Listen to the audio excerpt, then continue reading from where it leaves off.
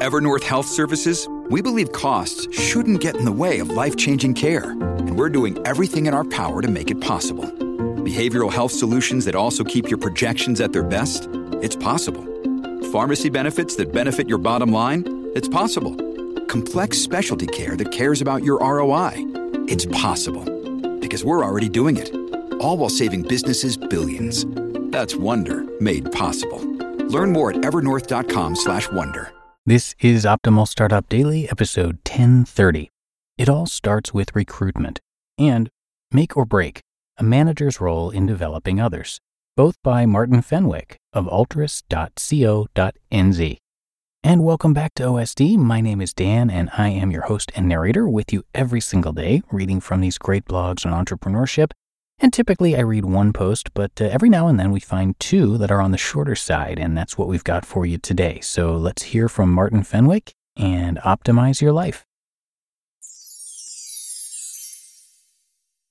It all starts with recruitment by Martin Fenwick of altruist.co.nz.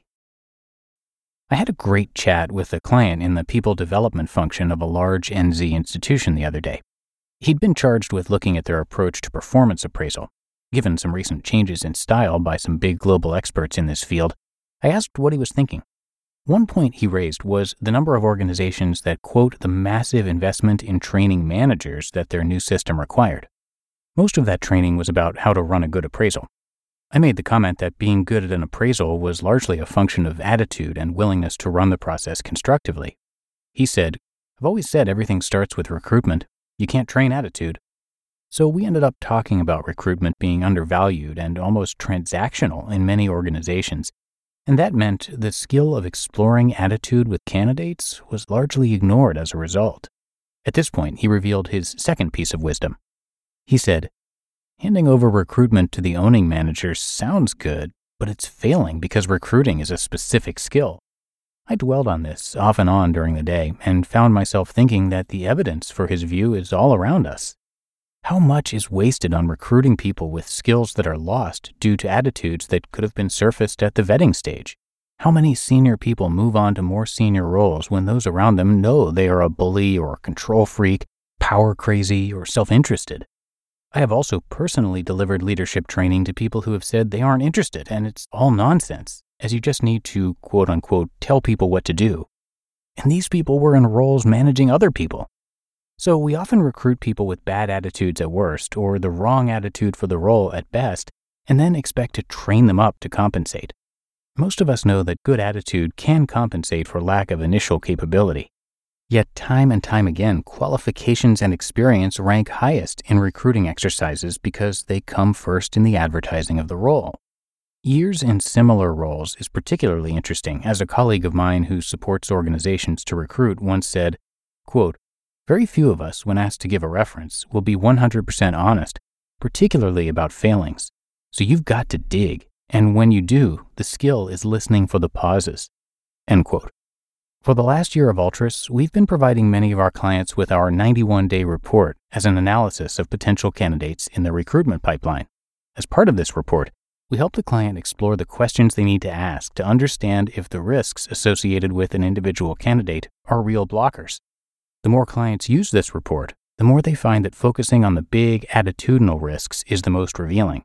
Yet still, many recruit specialists report back to the owning manager saying, "I'm a good judge of character, and I think they'll do fine," only to find that a few months later there's a need for, quote unquote, some coaching support. And let me tell you, it's impossible to right a recruitment wrong by coaching. Looking at the cost of recruitment in many organizations, maybe there is a big prize to be had if those handling recruitment in-house were senior, experienced, skilled in digging for attitude, and most importantly, empowered by the manager to find them the right person. Make or Break, a manager's role in developing others. Also by Martin Fenwick of altruist.co.nz. In a recent blog called The Finished Article, I talked about the tendency for many senior people to think that training and development is for others and not for them. Engagement in personal development is an interesting topic for those of us who operate in that space, who are constantly searching for the Holy Grail, a program where 100% of the new concepts are taken up and actively used to 100% of their potential. The 100% of 100% is, for me, the ultimate measure of any full-scale development program or short training module, and one of these days, I might be happy to be measured against it. In the meantime, there are many factors that reduce the possibility of that perfect result. At Ultras, we're big on individual preparedness, and we put significant effort into attendees not only being ready, but significantly invested in the program. However, there are some days when I wonder if we're putting our emphasis in the wrong place, as the impact of a manager in the engagement of their direct reports in a development program seems just as significant. Many enthusiastic people seem to have their engagement dampened by their manager. Non-attendance at pre-programmed events because the boss demands they attend a meeting. No encouragement to try new practices. No developmental feedback outside of an annual run-through of the organization's standard appraisal tick sheet. No support for stepping into high-risk projects to learn and test themselves. No developmental role swaps or role sharing within or without the organization. No advocacy on behalf of their direct report's potential. The list is long, and the message is often clearly, you can do all that development stuff as long as you still deliver the results I need when I need them. And yet there are few of us who haven't had someone help us in our career.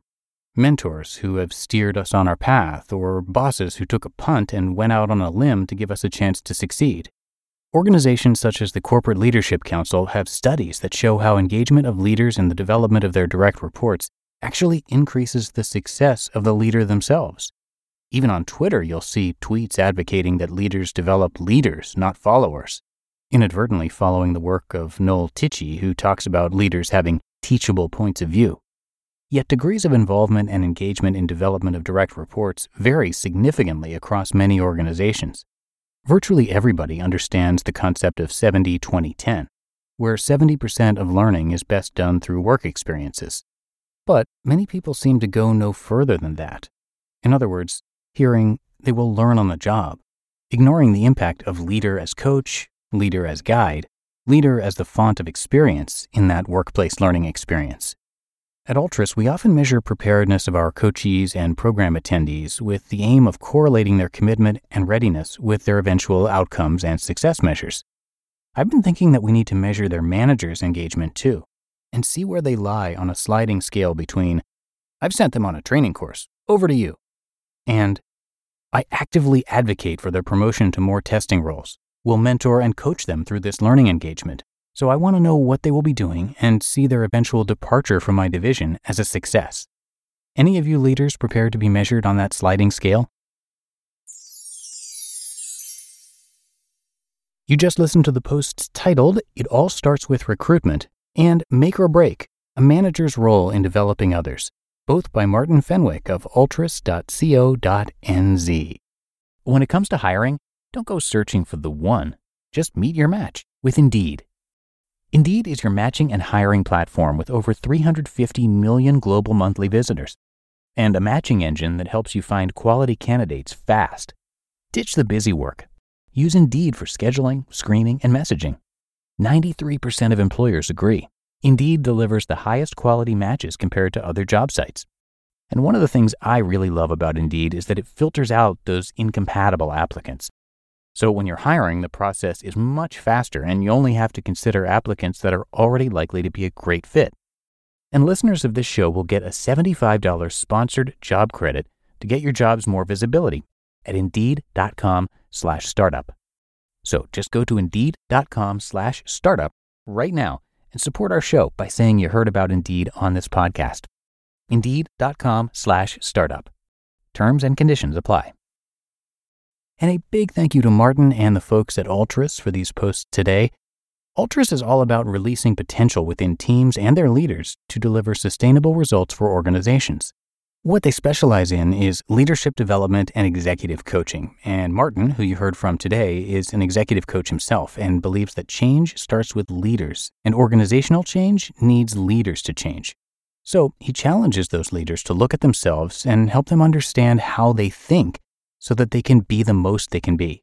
So thanks again to Martin for his wisdom today, and you can swing by ultras.co.nz to learn a lot more. And that's going to wrap up this episode of OSD. I thank you as always for being here with me, and I'll see you back here tomorrow, where your optimal life awaits.